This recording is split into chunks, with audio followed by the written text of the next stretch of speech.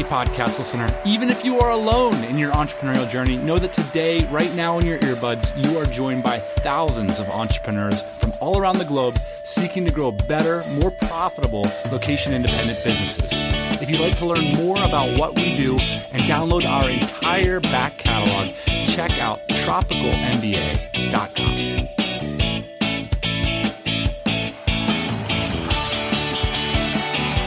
Hey, happy Thursday morning. I hope you're doing well. I'm pretty excited about this one. This is why it's so nice to be a podcaster, because you get to reach out to people like Patrick McKenzie. And, we went long form this week. I had a gazillion questions. We went long form like a Kalzumeus.com blog article, if you know what I'm talking about. Patrick McKenzie from Kalzumeus.com has been one of my favorite bloggers for over half a decade. That's like 6 or 7 years now. I've been reading his blog. He writes long-form pieces about the experience of starting bootstrapped software businesses. And he does so in an incredibly articulate way. And not only that, but Patrick is an expert at optimizing for non-cash currencies. We're going to talk about what that means. This used to be called the Lifestyle Business Podcast. I really admire entrepreneurs who are willing to optimize their businesses and their lives for what they want out of them, and not what Silicon Valley says you should want out of them, or other startup gurus say you should be doing. In this episode, we dig deep into Patrick's business philosophy, how he's built a powerhouse blog that's followed by some of the most influential people in the industry. We talk about his expertise around conversion optimization and email marketing. We talk about how he's become a highly sought after conference keynote speaker and just how not to suck at giving conference speeches in general. And we talk about his experience as a long-term expat in Japan. There's just so much in this one. I hope you enjoy it. But just to give you some context, because Patrick's internet famous now. He's really successful with all his startups. But only a few years ago in 2010, Patrick's business at the time, Bingo Card Creator, was making $30,000 annually. Yet Andrew Warner from Mixergy.com featured him on his show and said, the reason I'm interviewing Patrick and not all the other people that email me that are earning more is that Patrick got us all wrapped up in his story. He shared so much data with us that it was helpful. We felt like we were on his team. He's just so methodical, and I really urge you to go to his website. I think you can learn a lot. The same remains true today, and you can still learn a lot. It's at Kalzumeus.com. We're going to mention a lot of links and resources in today's show. You can find them all, plus give Patrick and myself your comments at tropicalmba.com/Patrick.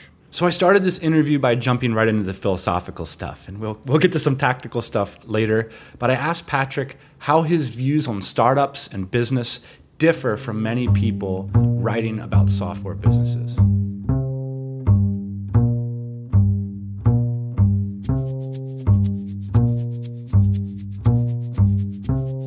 The biggest zeitgeist, which a lot of writers / thinkers in the business startup world say, is that there's basically one correct way to do things. And this is something that's, as dangerous when I say it as when anybody else does. So feel free to take everything that I say with a grain of salt on it. For example, in the VC track, raise a bunch of money, try to IPO, shoot for the moon startup world, there's sort of a growth for the sake of growth, and everything is optimized and towards that overriding directive. And they have a bunch of thoughts that they have on how you should design your life to achieve that objective. Similarly, in the small businesses like us who are running relatively smaller businesses out of the middle of nowhere, we have much different things that we optimize for. And I think that sometimes people in one world or people with one set of views on what they want to get out of life, when they adopt advice that is optimized for another world or another set of overriding life priorities, they don't necessarily have the happiest possible result. You were talking about this idea of having a multi-dimensional preference. Multi-dimensional preference space. You can tell I'm a math geek. So I don't know what that means. Give us the idea behind the principle there. Let's start with a caricature of somebody on Wall Street who thinks there's exactly one way that they can make their business or their life better. They've got a number. It's denominated in dollars. Going up is good. Going down is bad. That's like a unidimensional, one single dimension preference space. They want dollars. Most of us don't have a one-dimensional preference space. There's a lot of things we want to get out of life. I'm not primarily motivated by money. motivated a little bit by money and a bit more by money qua an interesting score that somewhere like between World of Warcraft gold and points in a ping pong match. But there's a lot of things that I care about more than that. Like I care about being able to make a bit of an impact in my community. I really like living in Japan versus, having to live in San Francisco, which is where many of the jobs are at in my industry. I really like the ability to schedule my own days rather than having them scheduled for me. I like the ability to work on problems that interest me. There's probably another, 20 things or so that go into my concoction of like, if I could reduce, a slider for each of these into a number and then put those numbers into some equation describing how happy I am with my life right now, there would be like 20 sliders, each weighted differently and each, scored in some other arbitrary metric. I think we have to be sensitive of the fact that between any two people or two organizations, two ways of living, that which sliders somebody's looking at, what dimensions they care about are totally different. And also the relative weighting of them is totally different. So some people really have a go big or go home mentality. They won't feel accomplished in life unless they make a multi-billion-dollar business. And if that is you, you have a very restricted set of options as to what you do with life versus,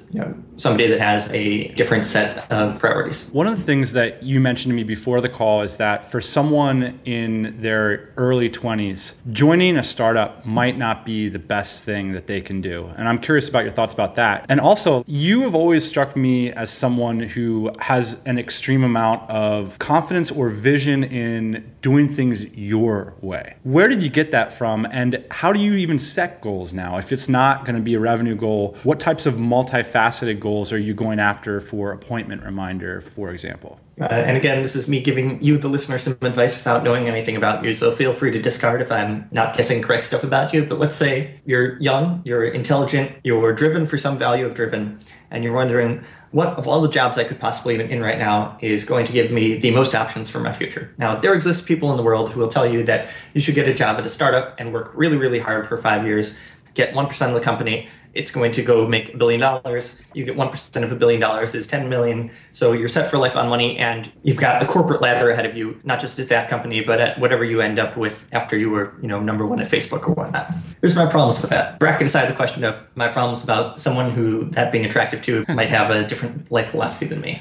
Let's say that, that adequately describes what you want out of life. That is not instrumentally a good way to approach getting it. The reason is that there's a power law in startups where some bare fraction of the startups funded in any given year turn out to be Google. If you can choose to be number one at Google, choose to be number one at Google. That works out very well for everybody involved who is number one at Google. But the vast majority of people who are employee number one are employee number one at a startup that is not Google. Right. And employee number one at any of those other startup jobs is a job that is every bit as difficult, every bit as stressful, and every bit as risky as being the last founder of that startup, but it's compensated in an entirely different fashion. For example, let's say 3 guys, they're in the garage, they found a startup, they each split 1/3 of the company. Once they take investment, 20% of the company is going to get allocated for their future employees, and 20% of the company is going to get taken by the investors. And then each of them owns 1/3 of the remainder, so about 20% each. Their number one employee is going to get, in most cases, 1% of the company. And they're going to get diluted down over time as more investors come in and yada yada on the way to an exit or an IPO. So the third co-founder is literally working next to the employee on his first day, working out of the same garage. They're eating, the same terrible out-of-the-box ramen. They're probably working the same 22 hours to wake up at 8 a.m. in the morning and to try doing it again tomorrow. They both got no health insurance. Both of their families think they're absolutely effing crazy and nobody wants to date them. But the last co-founder is making 20 times as much and will always make 20 times as much. When there's a press hit about that company, the last co-founder gets mentioned, the first employee doesn't. When it comes to their next job, the last co-founder will forever have been the co-founder of this company, whether it goes great or it goes horrible. The first employee is never going to be anything other than an employee at that company. Is the first employee going to be rewarded with like a CEO slot or a high-ranking VP slot when the company gets big in 3 years? If it gets big, probably not. That's just not the way the world operates. Unfortunately, know a lot of first employees. And oftentimes the first employees are literally like forced out of their job to make room for an industry veteran who has the right connections or has the gravitas they need to move up market in the enterprise space, yada, yada, yada. If you happen to pick the company right, first employee, 1% of a really big number turns out great. Unfortunately, the power law means that 1% of like the number that you're probably going to end up with is probably like buy yourself a nice new car, even if there's an exit, rather than make you set for life. Right. So given that that's the risk reward curve, I would suggest if startups are something that you absolutely won't be complete without, found one rather than being the employee at it. It's an interesting point too, because if you were to take the same opportunity to a VC, somebody who makes their living making these judgments, they would never only make 3 bets over the course of 12 years, which is basically what you can do as a first employee. Right. Each VC has, I forget what the number is, Paul Graham has it in one of his essays, but there's X number of boards you can sit on. One partner at a VC firm is basically rate limited by how many boards it can sit on at once, which is like 10. Let's say a VC firm has 5 partners, so that's 50 boards they can sit on, which means over the life of the fund, they can do 50 investments. There is no VC company in the world that is only limited to 3 investments because they know the high percentage outcome if they only did 3 investments was they end up with no money and they're never able to work in the industry again. Let's say you're 22 right now and you're going to spend 3 to 5 years of your life working in a company. Let's figure like in your mid-30s, you're going to be wanting to settle down, work at something that's a little less all-consuming than being employee number 1 or founder at a startup. Sounds like a fairly reasonable assumption to me. That means you basically got 3 slots. Mathematically speaking, if you throw 3 darts at the dartboard, the high percentage outcome is that you're going to lose 3 times. And then, you're in your mid-30s with a 15-year career history of working way too long, way too hard for not too much money, and being surrounded by people who had the same thing happen to them. Okay, congratulations. Now try to get married and have a kid while having no savings and probably no hair left on your head. Okay, so let's then circle back to, we're talking about like this thing that we all know, which is sort of the startup space, or we all have an idea about. Let's pivot to talk about the Kalzumeus approach to business. What are the goals that you track in your business? And I'm curious, I guess specifically, if you could take us to that moment when you founded Appointment Reminder. What were some of the things or the goals or the metrics that you were looking at for your new business that you might have gotten wrong the first time on Bingo Card? Like, why not just stick with Bingo Card forever? What were the things that you recalibrated when you started your next business? So, bit of background. I came to Japan back in 2004 and was working at a pair of traditionally managed Japanese companies for my first couple of years here. And the idea was eventually, I'd learn good business Japanese, go back home to America, get a nice safe job at Microsoft for the rest of my life. Right. And I worked very, very hard for these 2 Japanese companies to the point of burnout and beyond, which is the typical experience as a salaryman, as a full-time employee of a Japanese company. I, A, wasn't loving that, and B, once I was mentally committed to, okay, I cannot possibly do the rest of my life doing this, I feel less certain about, going back to America and becoming a full-time employee, because I think that'll just be the, about to say different master, same slavery, but that trivializes slavery. How to put it? A lot changes between J-Random, Japanese megacorp, and Microsoft, and yet not all that much changes. They have a different language where they explain the terms of the agreement in, but the agreement is largely the same. We own you. We're going to buy your time, but fundamentally we own you. I'd had this, vague idea for a while. Oh, I want to start a business someday. But given that I was full-time employed at the time, I didn't think I could do anything quote unquote, a real business, all these businesses that I was reading about on the internet, the 37 Signals or the Fog Creeks of the world, a real business with an office and employees and a product that actually did really important stuff. But I thought I could probably make software. I read actually a blog post. This might come in handy in a couple minutes. So I read a blog post by this guy named Brian Ramison. He had made skeet shooting scoring software. There's this game played with clay ducks and guns in the US. That's a very American game. Requires guns. Anyhow, scoring it is not exactly trivial. He made this way that you could score it on your laptop, and he sold $2,000 of the software at $20 a pop. And I thought, wow, here's a guy who, he isn't going all in. He isn't raising venture capital. He isn't getting himself an office on Broadway like Fog Creek has, but he still made a business selling software. And that was something that was literally not even on my radar screen as possible prior to hearing that. Well, I could do something like that. So anyhow, I founded this Bingo Card Creator company and ran that for a few years, got pretty decent at the mechanics of marketing it online, SEO, email marketing, yada, yada. After I quit my day job in 2010, I was looking for something what's the next step after Bingo Card Creator? Bingo Card Creator, by the way, it's primarily business to customer. So just in general, if you're doing a solo business, don't do B2C products. It makes your life much more difficult than it needs to be. Because businesses have money and are used to spending it, and customers don't and aren't. So it's okay, I'm going to make a B2B business. And it'll be selling software online, because selling software is what I like doing and what I'm really good at. Thought process so far, so good. I also did something that I always do, and it's always the wrong idea. I always look for products that I can make easily without necessarily, working from, okay, there's a market with a need, and then figure out what I can do to address that need first. There was this company that had come out called Twilio, and they made an API that allowed you to do phone calls and SMS messages, which is something that was theoretically doable prior to them coming out, but wasn't really achievable by somebody like me. And so once it was achievable by somebody like me, like, ooh, my next business has to involve doing automatic phone calls, which not crazy, but not optimal. And so I filled up like 3 pages of stuff in the notebook about like various calls that a business could possibly make, like debt collection calls. Well, that's regulated. I don't want to go after that. Telemarketing. Well, that's sleazy. I don't want to go after that. And somewhere in those 3 pages of font size 6 notes was appointment reminding calls. And then I just randomly ran into a massage therapist in Japan who said that basically exactly it. They had a hair on fire, an appointment scheduling / reminding problem. It's like, ooh, I wonder if that generalizes. So I made a demo of what would eventually become an appointment reminder that worked on an iPad. It basically took me like 2 weeks to write. And the next time I was in Chicago, I walked around downtown Chicago and just showed that demo to every massage therapist and salon that I could talk my way into. At the end of the demo, I asked them if they would buy it. Some non-trivial number of them said yes, so then I actually shipped the system. In 2010, you wrote that you were considering getting an office because you were having trouble with work-life balance. And I'm curious how you manage that balance now, but specifically with the bingo card software, you had your job, and then so you developed this system where you could come home at night, put in a reasonable amount of hours into your business and still see it grow. With appointment reminder, if you do manage to have a very automated approach to it, how do you manage that worry that if I don't put more into this, it's going to go away, or that competition is going to wipe out my business? I have never really worried about competition. Like, my business has been wholesale cloned by people at least 5 times. Bingo card creator specifically. And then there was actually somebody who, I can't believe this actually happened, but somebody went to like Odesk or one of those sites and said, I need a clone of appointment reminder done. And the outsourcing firm that bid on that, they took it so literally that they found the person who had done my stock art that I used on the front page of the website and used the same person's stock art for their website. Like a different photo, but clearly, the same visual style and everything. And part of me is like, guys, why you gotta be like that? And the other half is like, well, okay, if you're going to be the half-baked off-brand copy of me, then I have nothing to worry about.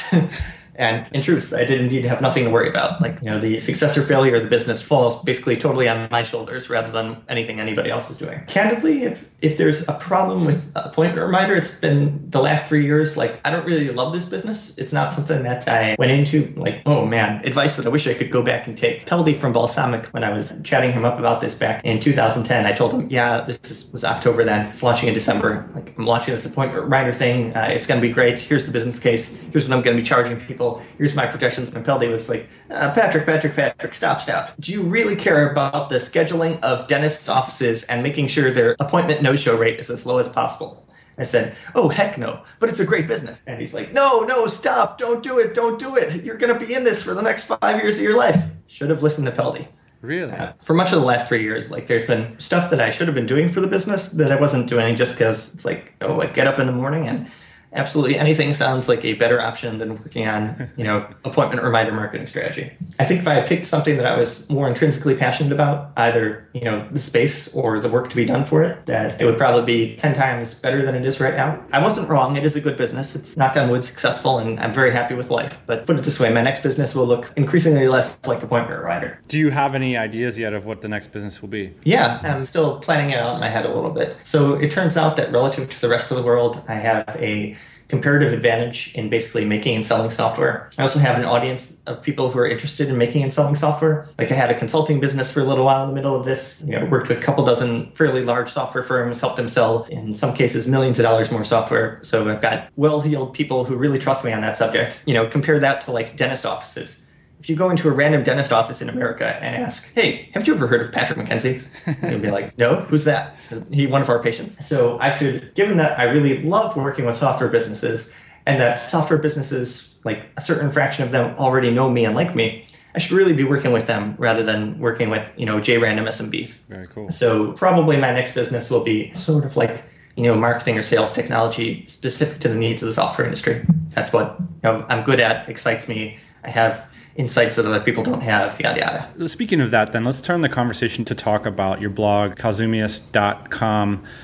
I've been following you a long time, and I wasn't even a software entrepreneur. I was just interested in the way that you shared your story online. Can you talk about what motivated you to do that, especially given that you were very different from a lot of people? Your numbers were a lot smaller. You had a job when you started. There wasn't this big trend of people kind of just going open kimono online. What was your motivation there, and what did you think would be the result when you started doing it? I absolutely did not think that 8 years down the line I would be quote unquote internet famous in the software industry. What I thought at the time was one part, I'm living in Japan. I have substantially all of my professional interactions in Japanese. If I don't force myself to continue writing in English and continue speaking in English, I'm going to have a degradation of my abilities. Even in college and whatnot, I did public debate as a hobby. I was recognized as a very good writer. That was important to me. And I didn't want to come back to America in 10 years and not be able to fashion sentences to save my life. So I thought, writing a blog will force me to do some writing, so that's good. I felt, like that blog post from Brian had convinced me that running a software business was something I could do. I thought, well, maybe,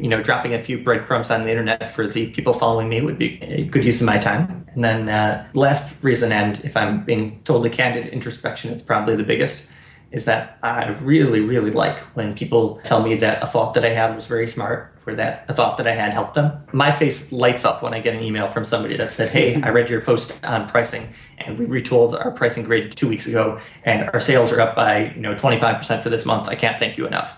My day is totally made after that. So that's the biggest reason why I started the blog and kept it up for the last almost 8 years. There's something, that startup founders are always saying, I got in New York Times mention, or I was in TechCrunch or whatever. But I think people really underestimate the impact that sitting down and sharing your experience in a few thousand words can have in the world and in your life. Are there any stories that jump out at you, from a blog post that you wrote, something that happened just because you took the time to share that with the world? There's stories that I can think about for myself and for other people. I don't want to toot my own horn too much. I'm a regular old guy who runs a little itty bitty company that was previously in the middle of nowhere, now in Tokyo. But despite that, there's, knock on wood, some good to the world that's come through that. Paras Chopra, the founder of VWO, which is a software company that does A/B testing in India, credits part of the existence of his company to my blog and me helping him out personally to move accounts back in the early days. That makes me very, very happy. And they're at roughly a $10 million a year revenue run rate. They're also pretty public about that. I don't know, there's probably a couple of hundred software entrepreneurs that would rate me as being pretty formative to their businesses or very useful for them. I don't know, in the blogosphere, there's something called blog children, right? Where you read Instapundit and he convinces you to start a blog, so you're like his blog child. Okay. My business has some business children, which there are people who are employed in good paying jobs, which exists in some small portion because of me deciding to take a few hours a couple of years ago and write up what I knew about marketing. That's pretty awesome. So yeah, that keeps me pretty happy. So if I were to challenge you and say just so people could get a visualization of the types of things that you think are important to put on the web. So they said you have to take down all of your posts, but 2 or 3. If the heuristic or the goal we're seeking is to help other entrepreneurs or to make an impact, which 2 or 3 posts would you leave up on your site? So I think it's a question of depth times breadth. So you want things that affect people on a very achieve a high impact for individuals and yet are useful for as many people as possible. If you optimize things that way, there's some things that I have that are very narrowly focused, only towards people who are SaaS entrepreneurs. Let's say I do a post on SaaS pricing, which I got at least one of. Reading and implementing the advice in that can make a SaaS business 25% better. Well, that's great, but relatively little of the people who read my blog are actually folks who are running SaaS businesses in a position where they can benefit from that advice. I'll tell you far and away the one that gets the most comments from people in terms of here's a number for exactly how much this improved my situation in life, is a post that I did about salary negotiation for engineers, which is funny because I don't even think of employed working for somebody else engineers as the majority of my audience, but a lot of them read me anyhow. And so I did a blog post about salary negotiation. That gets 100,000 readers a year, every year for the last 5 years. I have a folder in Gmail of people who say, hey, I read your post and I went into my boss's office and demanded a raise and got $15,000. Thanks. If you're ever in Calgary, Canada, I will buy you coffee, which makes me think 2 things. Number 1, that's totally awesome. And number 2, you have a very different idea of my consulting rates than I do. Man, I would have to go back in my folder in Gmail. But I think that these days, the running total of amount of money made from people that are just, the ones that went out and told me, hey, I made this much as a result of reading your thing, is in the low millions of dollars. Now, speaking of big money, you've become a highly sought after consultant. Yeah, I did a bit of consulting back in 2010 through 2012. I don't do all that much of it anymore.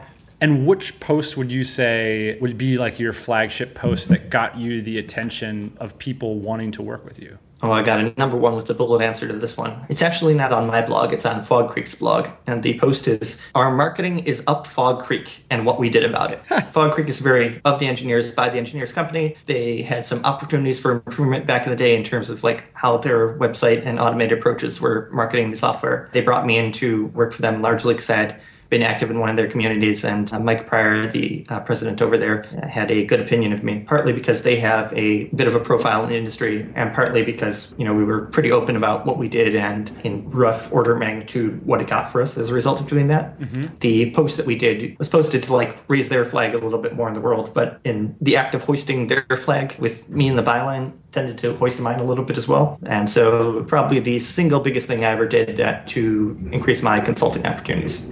One of the things I've talked with Rob Walling about is him keeping kind of his practice to his preach ratio or do to teach ratio at a reasonable level. And I've noticed, so far you've done the same thing. It's like, you could basically turn into a full-time guru. You could easily just like sell information products all day long on your site about how to grow your business and stuff. Yet you seemed to stick to this practitioner mindset. Is that by design? I don't know. Partly back in the day, I spent a little bit of time for personal hobby reasons on the wrong side of the internet tracks, in the SEO world and whatnot.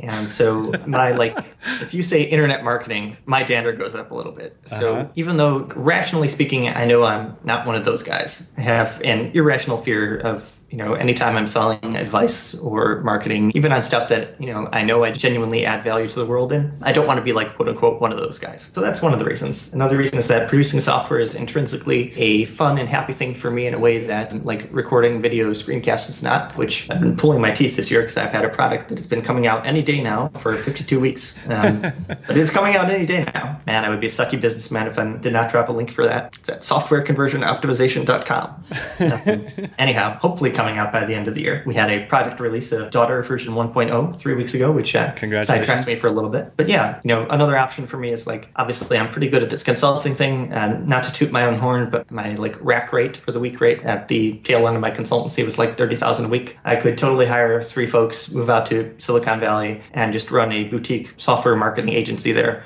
and make a couple $1 million a year. And that would, a couple $1 million a year is great money. And there would be a bit of fun in that. Like, I liked working with clients, but I don't like working with clients nearly as much as I like working on my own stuff. And that would require me living in Silicon Valley, where it's one of those, like, nice place to visit. Would never want to live there. I've lived in Tokyo for 3 weeks. Like it a lot. 2 weeks in San Francisco, and I am ready to get back on a plane. One of the things you mentioned is that like you're big into taking advice from people that have been there and done that and all that, but you always follow the data. And as an A/B tester, I'm sure you've been in a lot of situations that the data just went completely against your intuitions. Are there any stories like that you can remember? Or are there kind of common intuitions or like heard knowledge on the internet that's just wrong? Like things that we all think are naturally things you ought to be doing as a marketer and turn out to not be the case when you look at the data? Oh, there is so much of this. So a commitment to A/B testing and following the data to where the data lead to is like a commitment to eating humble pie for the rest of your life. You will frequently just learn that everything you know is wrong. And this is as true for me as it is for anybody else. Like sometimes folks ask me, hey, I put together a website, why don't you give me some ideas? And I'll give you ideas, but even when folks are paying me quite a lot of money for ideas, I might be right on this half of the time and disastrously wrong half of the time.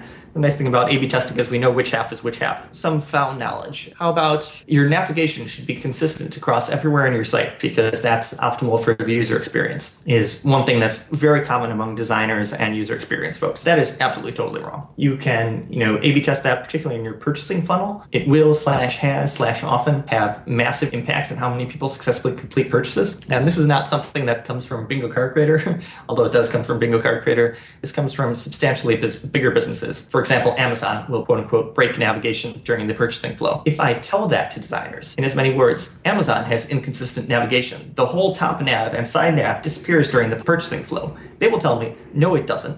And it has since 1999. For the last 15 years, it's been like that because they did the effing math. People's intuitions about this sort of thing are so wrong that they will misremember the actual behavior of a website that they've used 100 times. But that behavior really matters. That decision is worth hundreds of millions of dollars every year to Amazon.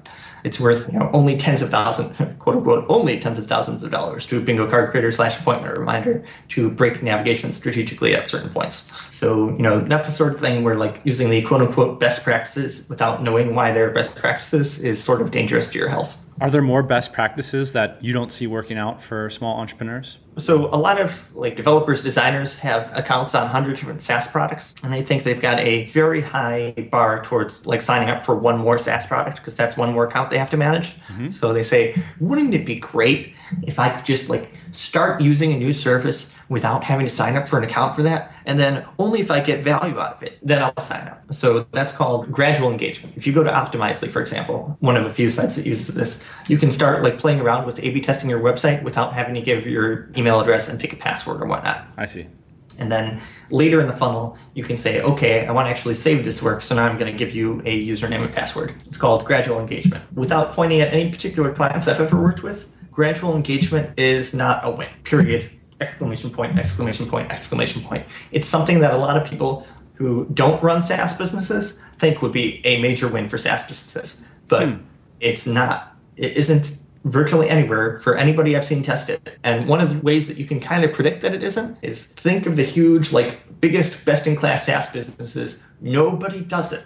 And nobody does it for a reason. A couple Y Combinator companies like launched with doing it. If you watch things very carefully, they turn it off sometime. Here's a heuristic for you. Y Combinator companies are smart people. They've got like 100 founders on an email list together. They all share what the new working tactics are. And yet that tactic has not spread across Y Combinator companies like wildfire. It's not because it's hard to implement. Any engineer that can ship stuff can ship this in 2 weeks. It's just that it kind of sucks business-wise. You mentioned Amazon and Y Combinator. As small business entrepreneurs, does it make sense for us to more or less just copy the designs from best-in-class sites? And one other element while you think about that is, how do we A/B test? Because, I think a lot of people that aren't used to this thing might just think, well, is it a matter of should we test a green button versus a red button? So how do you even think about how to set up a test that's going to give you good results? I think the kind of things that work for us in micro scale are not necessarily the kind of stuff that works for folks who are operating at a different scale or on a different model, like on the low touch to high touch continuum. Okay. One of the things, if your listeners have been following Rob Walling for the last couple of years, which I think he's been really smart about, he's dragged me kicking and screaming too. I came at business from a very minimally low touch perspective. I want my website and email to convert somebody into using the service. And anytime they need to email me, that's a bug that I want to fix. And that's not the easiest way to generate sales, is somebody whose primary asset is being a smart person who's hooked up to the internet. I know you guys talk about this all the time, like picking up the phone and ringing the cash register and whatnot. It turns out that works really freaking well. So rather than designing processes to remove all the friction, all the customer contact, all the opportunity to learn for people out of the business, you might want to tweak the knobs the other way. Maybe not introduce friction for the point of friction, but introduce opportunities to cross paths with customers more often, to talk to them about what their exact problems are, to solve that, and then to explicitly, and this is hard for me even to this day, ask them for money for it. So one of the things that actually I'm doing from next week is I'm finally bringing on somebody for appointment reminder who will be based out of the US in a US time zone to just follow up with every person who puts in their phone number on the website and call them up and say, hey, we saw you started using the trial earlier today. How's that going for you? Do you have any questions? Let me answer them. By the way, would you like to do annual prepay?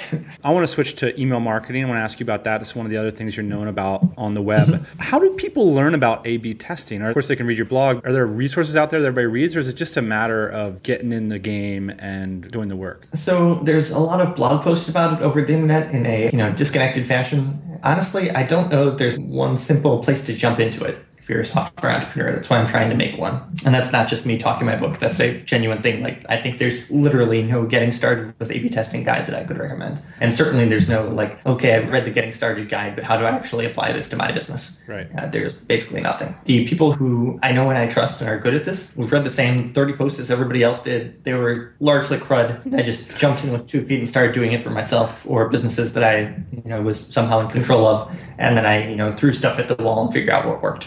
In regards to email marketing, you've talked a lot about lifecycle emails as well as email marketing in general. What do you see as some of these maybe dogmas about email marketing that aren't working, or what are the opportunities for entrepreneurs when it comes to email marketing? So far and away, the problem with the people that I talk to is that they aren't doing anything with it. The larger SaaS companies that have 100 employees in a Marketo instance and whatnot, they have a different set of pathologies with email marketing. But in the quote unquote folks like us. Like the biggest problem is that, you send one email when someone signs up for your site, or you have an out of the way box somewhere on your website that lets them sign up for your newsletter, but you don't do anything, or you just do newsletters. The easiest thing that I do with clients and people like us is to get them set up with just a pretty basic lifecycle email campaign where, we're going to send you 5, 6, 8 emails over the course of a month after you sign up for the service, which will attempt to educate you about the problem space and do just a little bit of sales. And that has, major win for folks in the post-sign-up scenario. In the pre-sign-up scenario, again, it's pretty much an I win button to set up drip email marketing, which is, hey, you've come to my website for some reason. I will trade you one thing that you will like in return for your email address and permission to give you other stuff that you will like on a once every 2 weeks basis. Let's talk about the cobbler shoes then, because you have a really cool video. When you sign up for your list, the bait is great, right? And then the payoff is really satisfying too. Actually, the video is wonderful. You have a thing of you holding up a $100 bill and you act like you're going to cut it and then you don't, and you talk about losing money and making money. And so tell me about... That was probably the thing I'm most embarrassed about in my entire business marketing. But yeah, I did indeed do that. What happens when you get on your list? Are you going to try to sell me something, or what's the... how does it work? The reason I started doing an email list a couple of years ago after doing a blog for a while, and I still have my blog, is that this really crazy experience where somebody many of you know of, who's definitely not Mark Zuckerberg, but Mark Zuckerberg is a convenient name as any. So let's say Mark Zuckerberg read my blog for 5 years without me knowing that. And then one day we happened, for whatever reason, to be in the same room. And he's like, dude, I've read your blog for the last 5 years. It was great. So it blew my mind, A, that totally Mark Zuckerberg was reading my blog, and B, totally Mark Zuckerberg would have at any point in the last 5 years been ludicrously happy if I had cold pitched him for a consulting engagement. But I did not know that, and I had the prior expectation that totally Mark Zuckerberg's time would have been totally wasted by talking to me. So I would have never, ever, ever tried to get in touch with him out of the blue. And thinking that was quite suboptimal, I thought, well, okay, I'll start putting a portion of my writing onto a quote-unquote private exclusive email list, just so folks will affirmatively raise the hand hey, I actually like what you do. Please send me more of it. And then I'll know who should get stuff. If I was, hypothetically pitching consulting gigs or whatnot. And so I started that back in 2012-ish, I think. So this is 6 years into my business, which was 6 years too long to wait on doing email, by the way. Anyhow, so what happens if somebody signs up for an email from me? Aspirationally speaking, I try to write for my mailing list about once a month. Okay. So I have my favorite 5 emails that I've picked from that, which go out to somebody on 1 week after signing up, 2 weeks after signing up, 4 weeks after signing up, 6 weeks after signing up, yada, yada. So that even if I'm not actively writing email right now in November of 2014, somebody who signs up in November of 2014 still has a warm inbox from me. And there's one very minor sales pitch in email number 4. When I release my new course, it will have a quote unquote, going to use one of the internet marketing words that I hate. Oh God, oh no, launch sequence. Hey, there will be a launch sequence to a dedicated email list for that, but I probably won't toot my own horn too much even on my main email list. Let me internet marketing you back, because I've seen your emails go viral.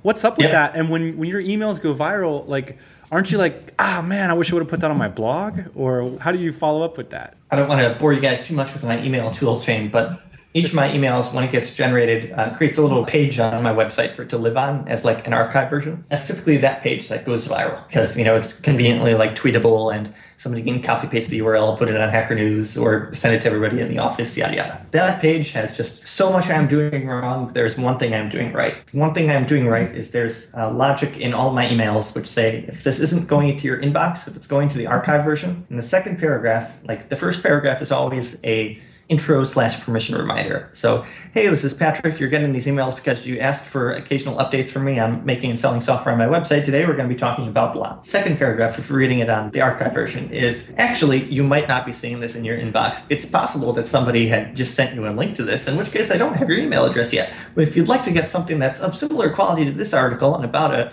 once every 2 weeks or so basis, click here to give me your email address. And that little 5 minutes of work that took to get that all rigged up is responsible for about 90% of my list growth. Wow. When these things go viral. I think my email list is 12,000 strong at the moment. like probably 10,000 of them came in through that like second paragraph hook. So that's what I do right with email. What I do wrong with email is that for a variety of reasons, like partly because I have too many irons in the fire, partly because I tend to write what's really, rather than writing on stuff that like fills a hole in my own business. If I have a course that I'm going to be launching soon, I should logically be writing about the topic of that course because that will attract people, yada, yada. It's not actually how I pick things to write about. I typically write about stuff where I feel it's a combination of like novelty factor for me and it's stuff that I've been working about in my own business recently, which is not necessarily the same as where my business interests are, if that makes sense. If I'm not doing anything new and fun and exciting in my business, if I'm just doing like the day-to-day grind, like shipping something that I've shipped before, but for a new product, I don't write too often. Right. Or if I'm too busy, I don't write too often. Or if I just feel like mentally exhausted, because writing is pretty mentally exhausting work, I don't write too often. And so as a result of that, if I aspire to ship an email every 2 weeks to 1 month, that would mean that this year I would expect to have shipped between 10 and 20 emails. And I've probably only shipped about 5. If I was serious about email marketing as like a way to drive the business forward, I would sit down, take my castor oil, and force myself to write something every 2 weeks. Right. Or find a week that I'm doing particularly well and everything's firing on all 5 cylinders. And write something on Monday, something on Tuesday, something on Wednesday, something on Thursday, something on Friday, and then schedule those to go out in advance, which is something like technically trivial to do. But every email I've ever sent, like, my finger was on the send button 2 seconds before it went out. My writing process is such that it is, I usually send them on a Friday. So they go out Friday morning, Japan time. I sit down, I start writing. I write about as much as I feel like I'm going to say.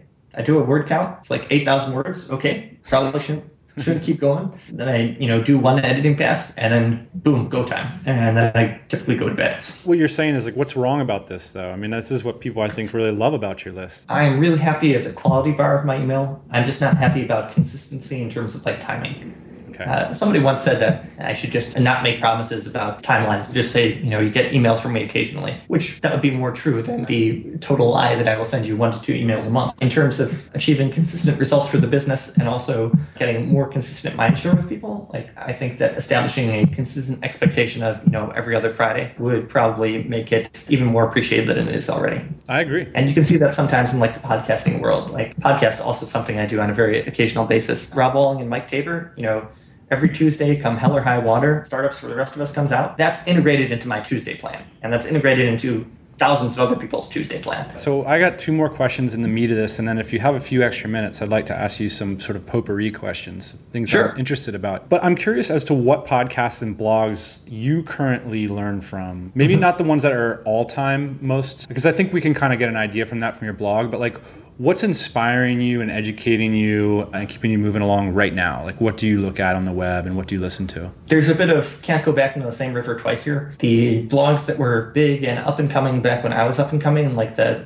2006, 2008, 2010 range are in some cases like they're not actively maintained now, or they're, for a variety of reasons, they're not as useful in 2014 as they used to be. Joel Spolsky's blog was the place to be for software entrepreneurs back in 2008. Sadly, he stepped away from writing that. This is embarrassing, but I don't have a single go-to blog for software entrepreneurs at present. Like, not one. Occasionally, a good isolated article will come up on Hacker News, but actually, I lied. There's one good blog that's, current for software people. It's for a specific slice of software people.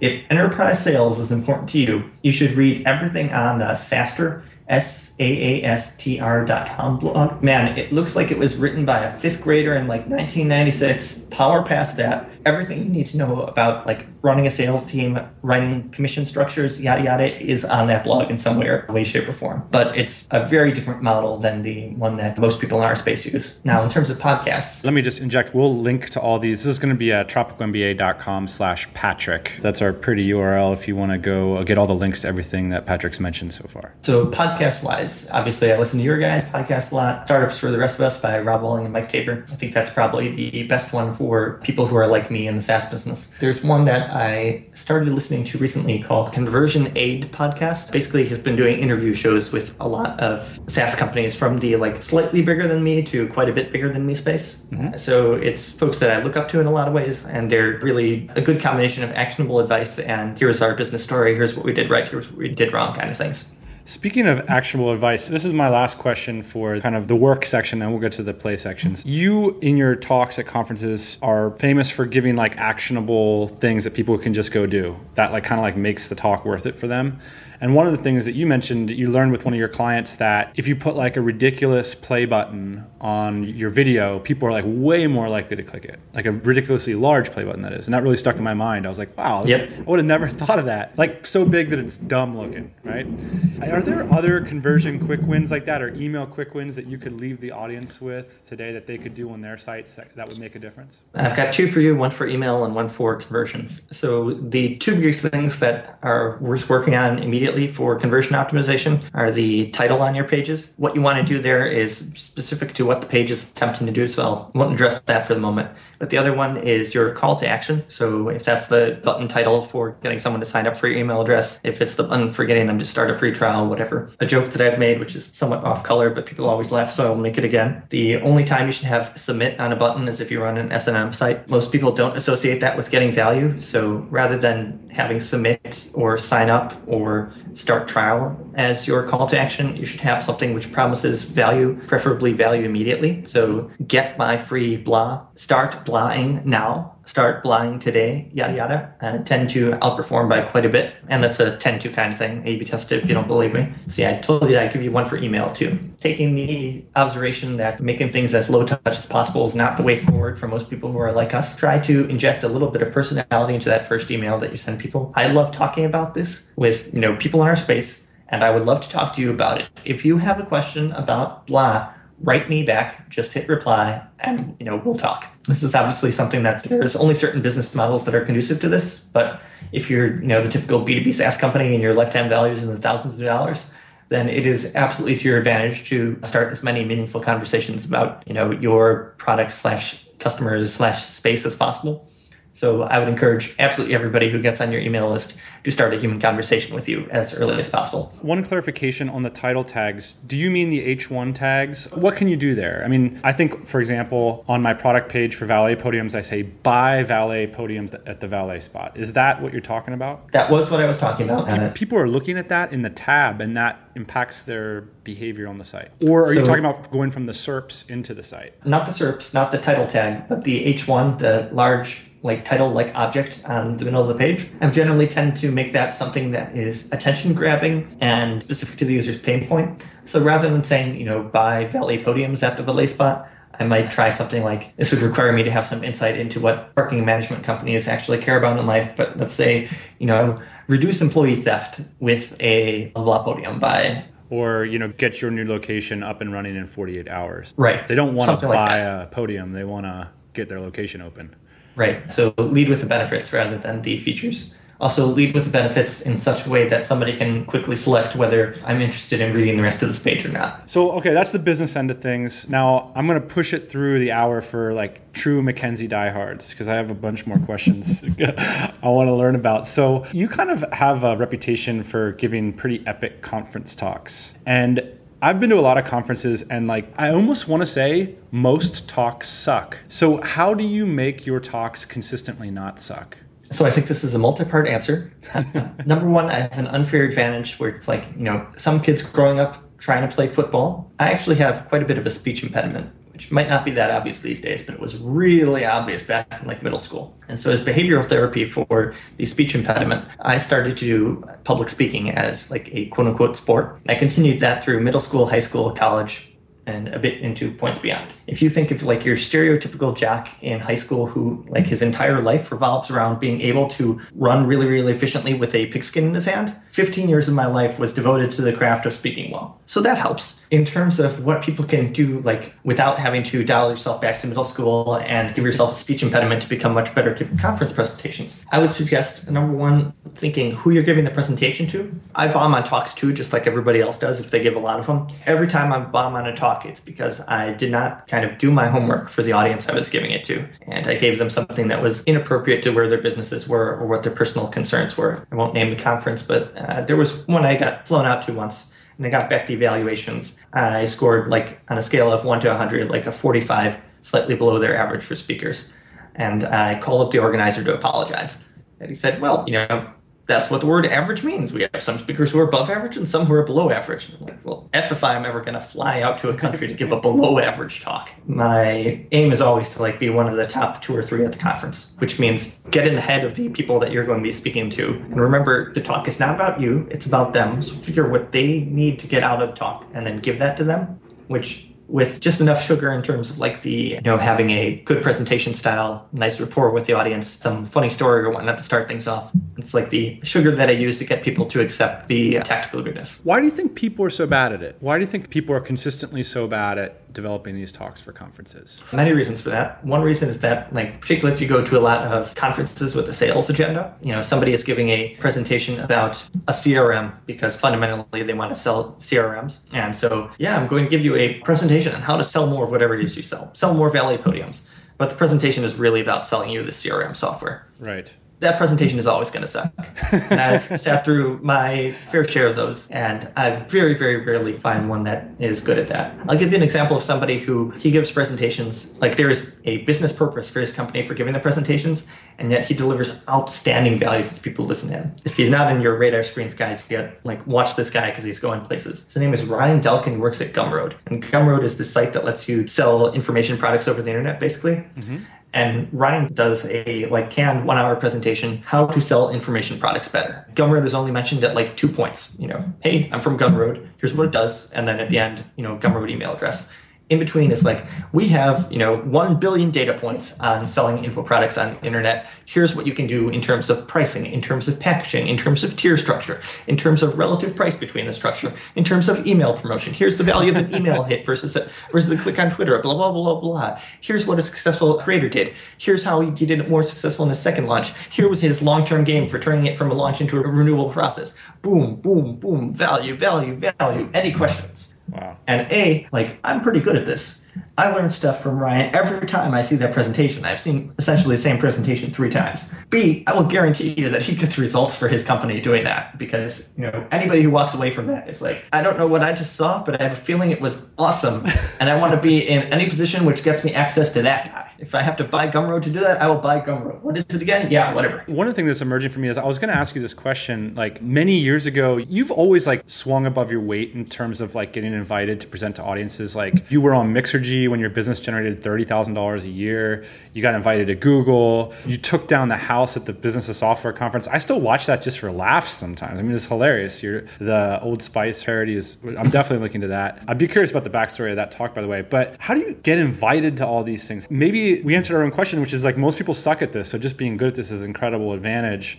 But I'm just curious as to your idea of how do you get invited to these, the benefits you get out of it, why you spend a lot of energy doing this kind of work. I'll give you the full story for the Business of Software one because the Business of Software presentation in 2010 kind of quote unquote made my speaking career. So that was the Old Spice presentation. You can find it on the internet. Well, it'll be linked up in the show notes. And it's hilarious. They had an open call for presentations. The Business of Software presentation was the only time I've ever responded to an open call for presentations. And it was probably the only time I ever needed to because after that people came to me. So I was trying to make a sale to Mark, the guy who runs this conference. So I tried to get into Mark's head. Mark runs a conference, and it is his business. That's how he makes money to feed his family. What does he care about? He must care about 2 things. Number 1, he wants to sell tickets for this year. Number 2, he wants to sell tickets for next year as a result of how his conference performed this year. Do I have a certain amount of name value that I can say, hey, people will come to the conference just to watch me talk? At the time, candidly, not so much, but I had a blog, which was fairly well received in software circles. So I led it with, hey, Mark, I'd like the opportunity to talk at your conference this year. My name is Patrick McKenzie. I have a blog that's very well received in software circles, and here's some other social proof which says that people think that I'm not a total idiot. I help moderate Joel Spolsky's forum, yada, yada, yada. I wanted to convince him that I didn't say in as many words, this is going to sell more tickets for you next year. I said, I'm going to do a topical presentation which people will talk about after the conference. It's going to address something of importance in the community that's not controversial. It's not going to blow up in your face. Something that there could be a little bit of buzz about. And it's going to be a great presentation to listen to. When I wrote that, I knew I was going to talk about marketing to women, but I did not have the Old Spice guy thing at all at that point. And then I spent a month of work on that presentation and made it really, really effing good. It was effing good. There is very little substitute for actually doing the work. I had it practiced down to the nines. and then realized once I got to Boston that I had practiced for the wrong format and had to totally rewrite the presentation the day before. Oh boy, that was fun. But gave a really good talk, that little bit of a feather in my cap, not meaning to brag, but this did happen. Somebody who reps like professional conference speakers, that's apparently a thing that exists, even though I've never taken $1 for it, got in touch with me a few weeks later and said, if you want to do this speech as like a gig, I can start getting you gigs for 15% of what you charge per speech, and that would probably be like $10,000 a speech. Wow. Like, oh, that sounds very interesting for somebody who's not me, but cool. Thanks. So yeah, that's how I got into the business software thing. Amy Hoy has a really great article back in the day on stacking the bricks. It's an article/video on how people that have impressively large professional reputations did not suddenly like spring from Zeus's forehead with an impressively large professional reputation. They started with nothing. They did one thing.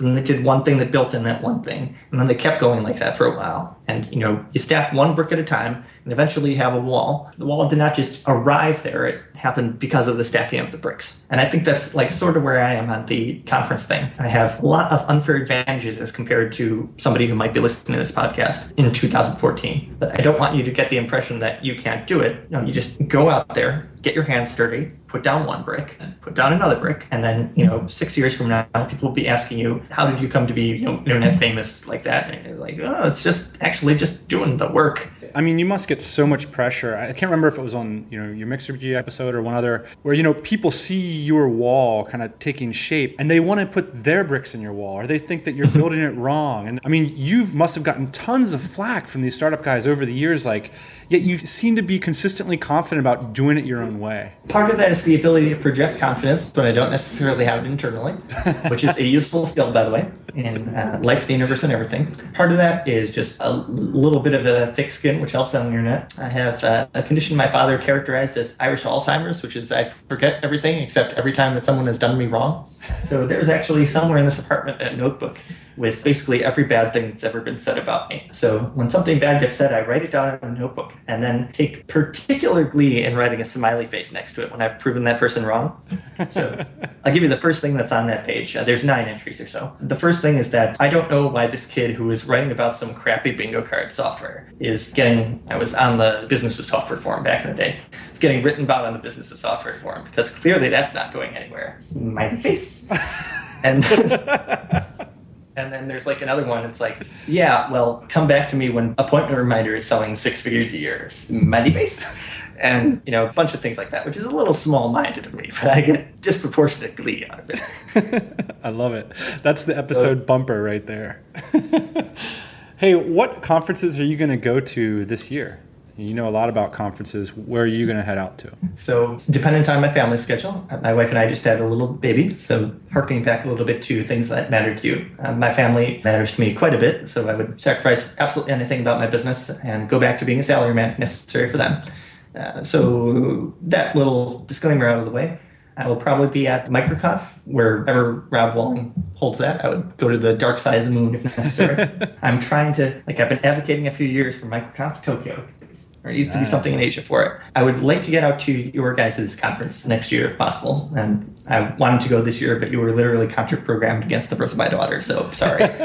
And then Bacon Biz by Amy Hoy. And then I try to get out to Business of Software every year. So let's see, that's 4 for a year. That seems like a good number for me. But if somebody has a really compelling pitch on why I should go to a different one, please drop me an email. Can you describe Amy's event a little bit? I don't know much about it. Sure. It's a conference for people like me who either run software applications or do information marketing of some sort, largely information marketing to technical people. A very small, very intimate event, 50 people, of whom, you know, between 10 and 15 will be presenting. So it's like kind of everybody gets to talk to everybody else, information exchange kind of thing. That's really what I like about conferences. Like I've been to big ones and the small ones. I like a conference where I can have a meaningful conversation with everybody at the conference if I want to and if they want to. So I want to shift gears and talk a little bit about Japan. If you have a little bit of energy left, I don't know if you need to take a drink of water or anything. I have virtually infinite energy. So like I could run my own mouth off for several hours in a row, unfortunately. And I've been told on my podcast I do. Well, good. So let me ask you to indulge us with a little bit of bio, because I've heard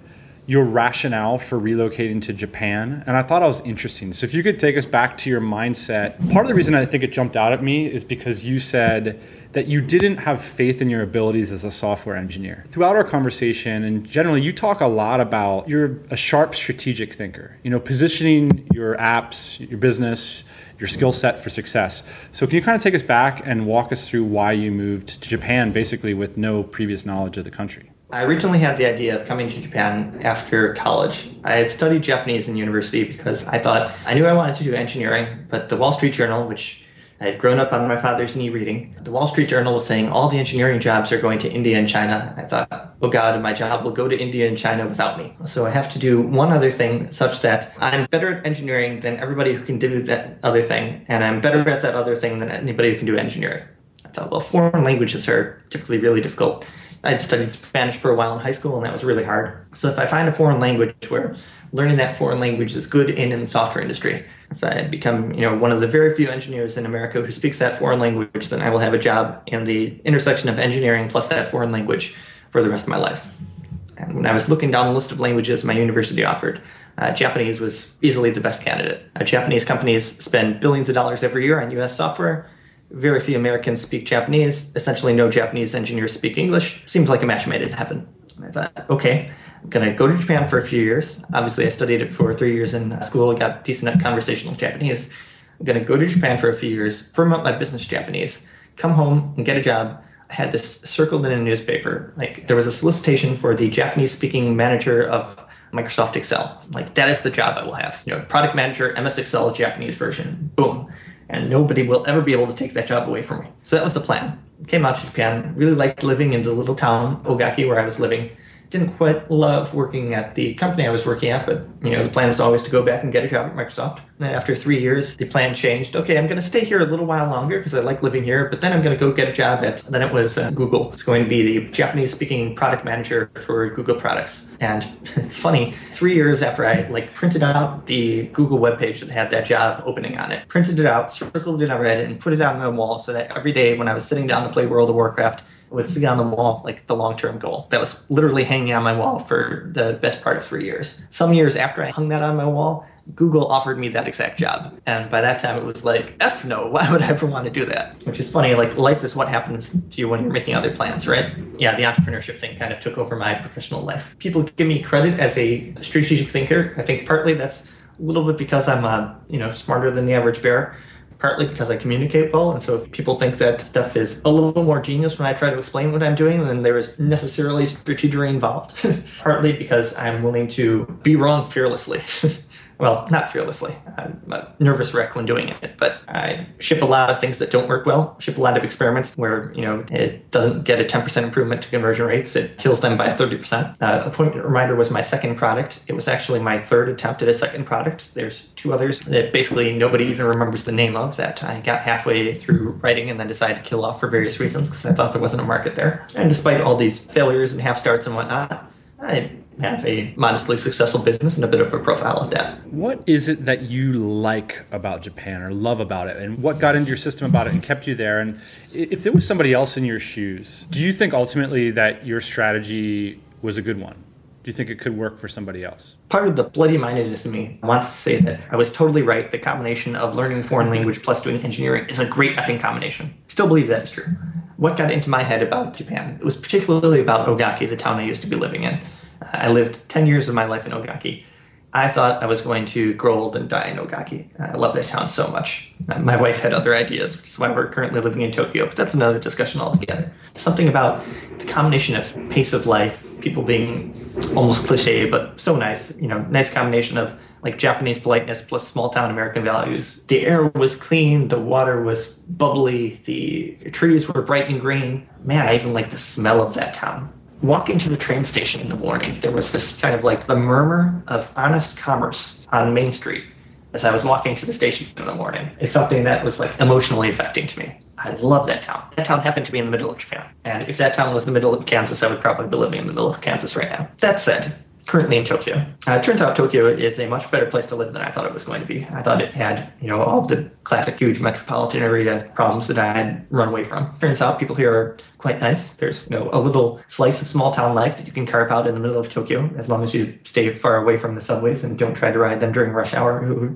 Like people in a sardine can, it's crazy. One of the nice things about Tokyo is that there is a bit of a entrepreneur community / a technology community here where there was not really an Ogaki. It is like one of the reasons I spent so much time writing over the years and participating on message boards and going to conferences was otherwise I would be a total recluse.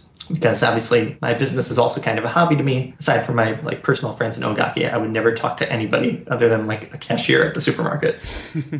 If I was only talking to people who understood like, hey, you want to discuss SaaS applications and email marketing strategies? Nandaro sore. Sorry. Bilingual pun. Anyhow. Yeah, now I live in Tokyo. Kind of nice for the last couple of weeks. My wife likes it here because it's a big city and she feels it's a better place to raise a child in a way that they'll get good education and not be quite as ostracized by the being half Japanese, half American problem as there would be in Ogaki, which could potentially be an issue. Okay, so I have a few questions about that. I recently went to Japan for the first time and I really had a wonderful time.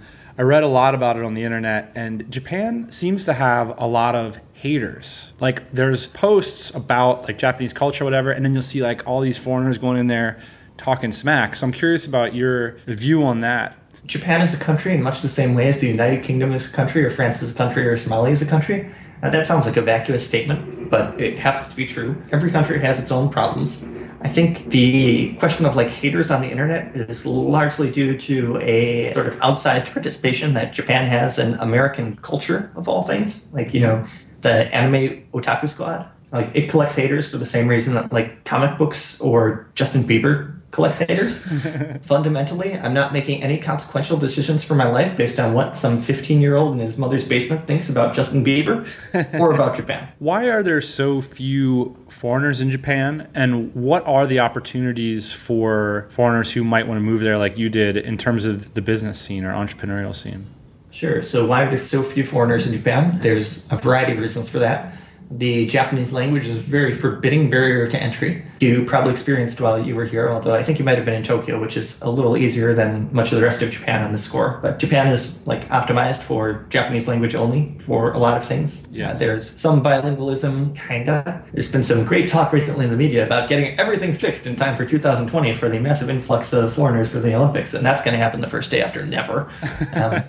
So Japanese language, barrier to entry. The fact that you kind of have to like affirmatively select into being interested in Japan in the US, where you wouldn't to be like interested in, say, Spanish or French or German. You'll be made fun of it in some circles. In other circles, you won't be made fun of it, but you'll be pushed in a direction which is not conducive to business interests. Like, oh man, this is maddening to me. But anime? I like anime in a way that like I can, like Spider-Man or like Star Trek without necessarily having to organize my life around it. But in America, like the Japan-oriented community of interest, they like anime in a way that is different than the way that I just described. And as you go down that road, you get progressively farther and farther from nice, responsible adults who can work in a civil society. And man, I had to interview folks like that for my old day job. Are you talking about like Japanophiles? Yeah, anime, otaku, yada yada. Like imagine there's me interviewing on behalf of a Japanese megacorp. We've flown somebody from America to Japan to interview for a job,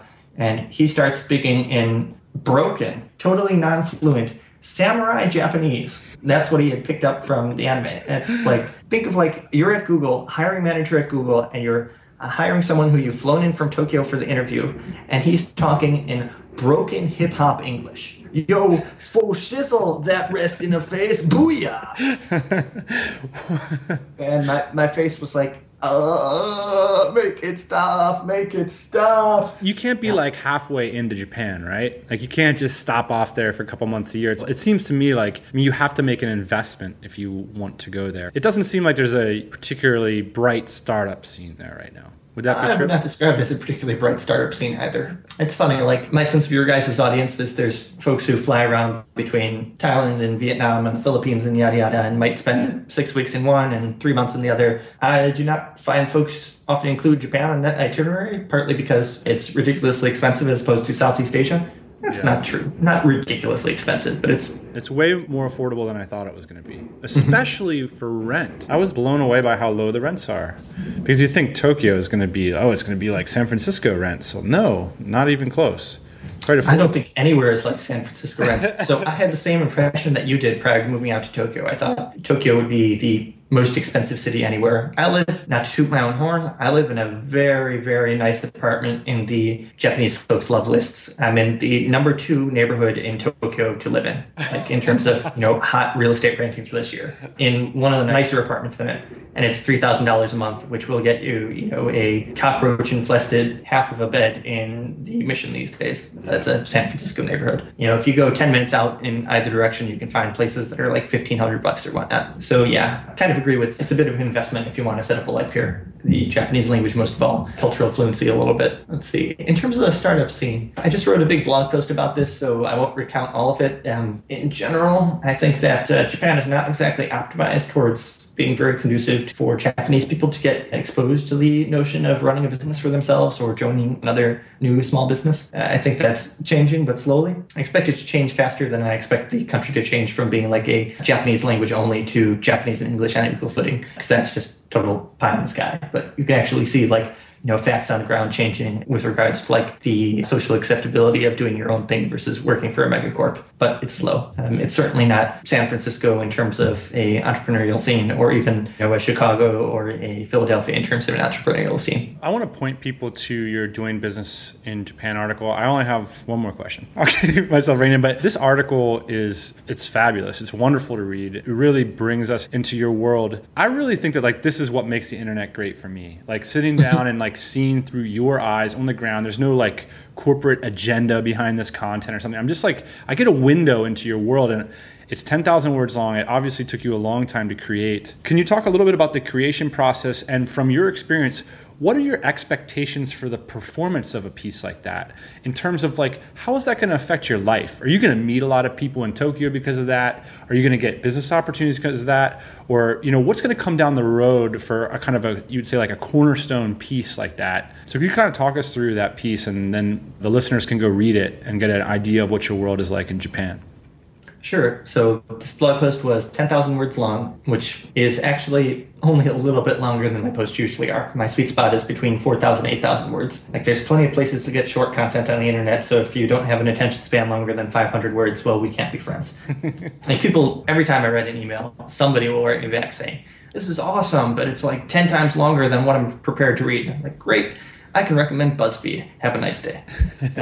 I don't say it quite like that, but that's what I think about it. I used to write the short stuff too, but the long stuff performed much better and was my best work. For my personal look at it, it was the stuff I was proudest about writing. It got the most engagement from people. People cited it the most when, in terms of things I wrote that actually produced value for them. So these days I write basically long form, and that's it. This a little bit longer than usual. Typically for me, an article takes a solid day to write. This took about 20 hours over 4 days. The reason it took a little while longer than usual was the first draft of it was very emotionally raw. The article starts with my anecdotes about working like a salaryman, and that was a significant chapter in my life that lasted for about 3 years and was very difficult for me. And I did not want the article to be a cynical thing talking about a job that had driven me to the brink of breaking and beyond. So I did a couple of tone edits to make it a little more neutral, hey, there's some great things about living here. The startup scene is mixed, which is my true opinion, not totally a disaster. Here's the pluses and minuses of that, and here's how you can go about thinking about it for yourself. So in terms of results, this article, day one traffic was higher than any article I've ever gotten, which was a pleasant surprise. When I write a 10,000 word article about something that I know I'm an expert in and that fills a hole in the internet, I have a certain expectation these days that it's going to do pretty well. I didn't know it was going to do that well. It's gotten 50,000 visitors or so far. In terms of impact to my business, something I could have predicted prior to writing it, pretty low. Stuff on the blog, the main business impact it has these days, because I'm not doing consulting on a regular basis anymore, is how many folks that it drives to my email list.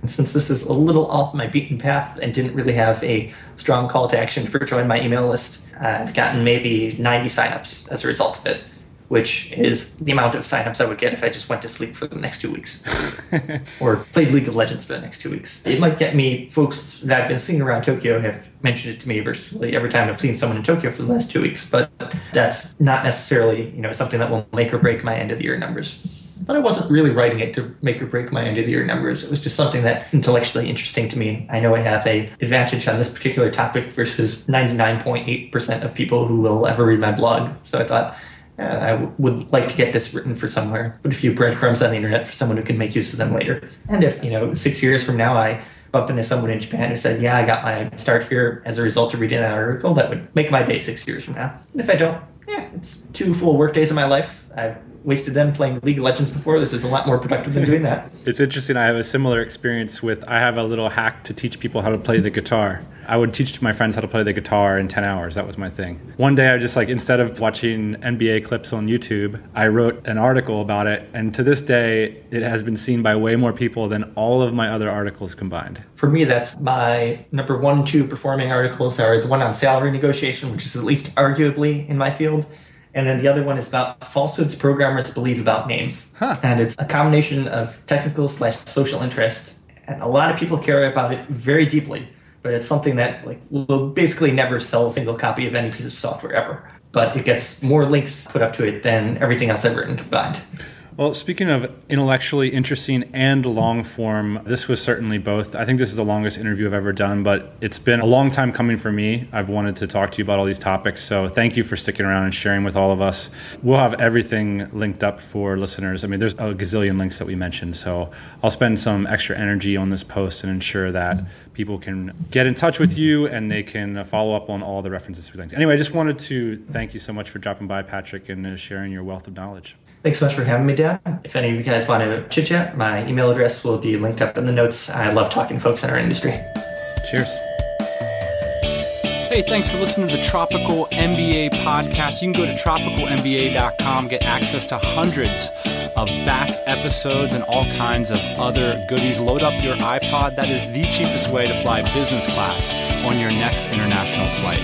We will see you next Thursday morning, 8 a.m. Eastern Standard Time.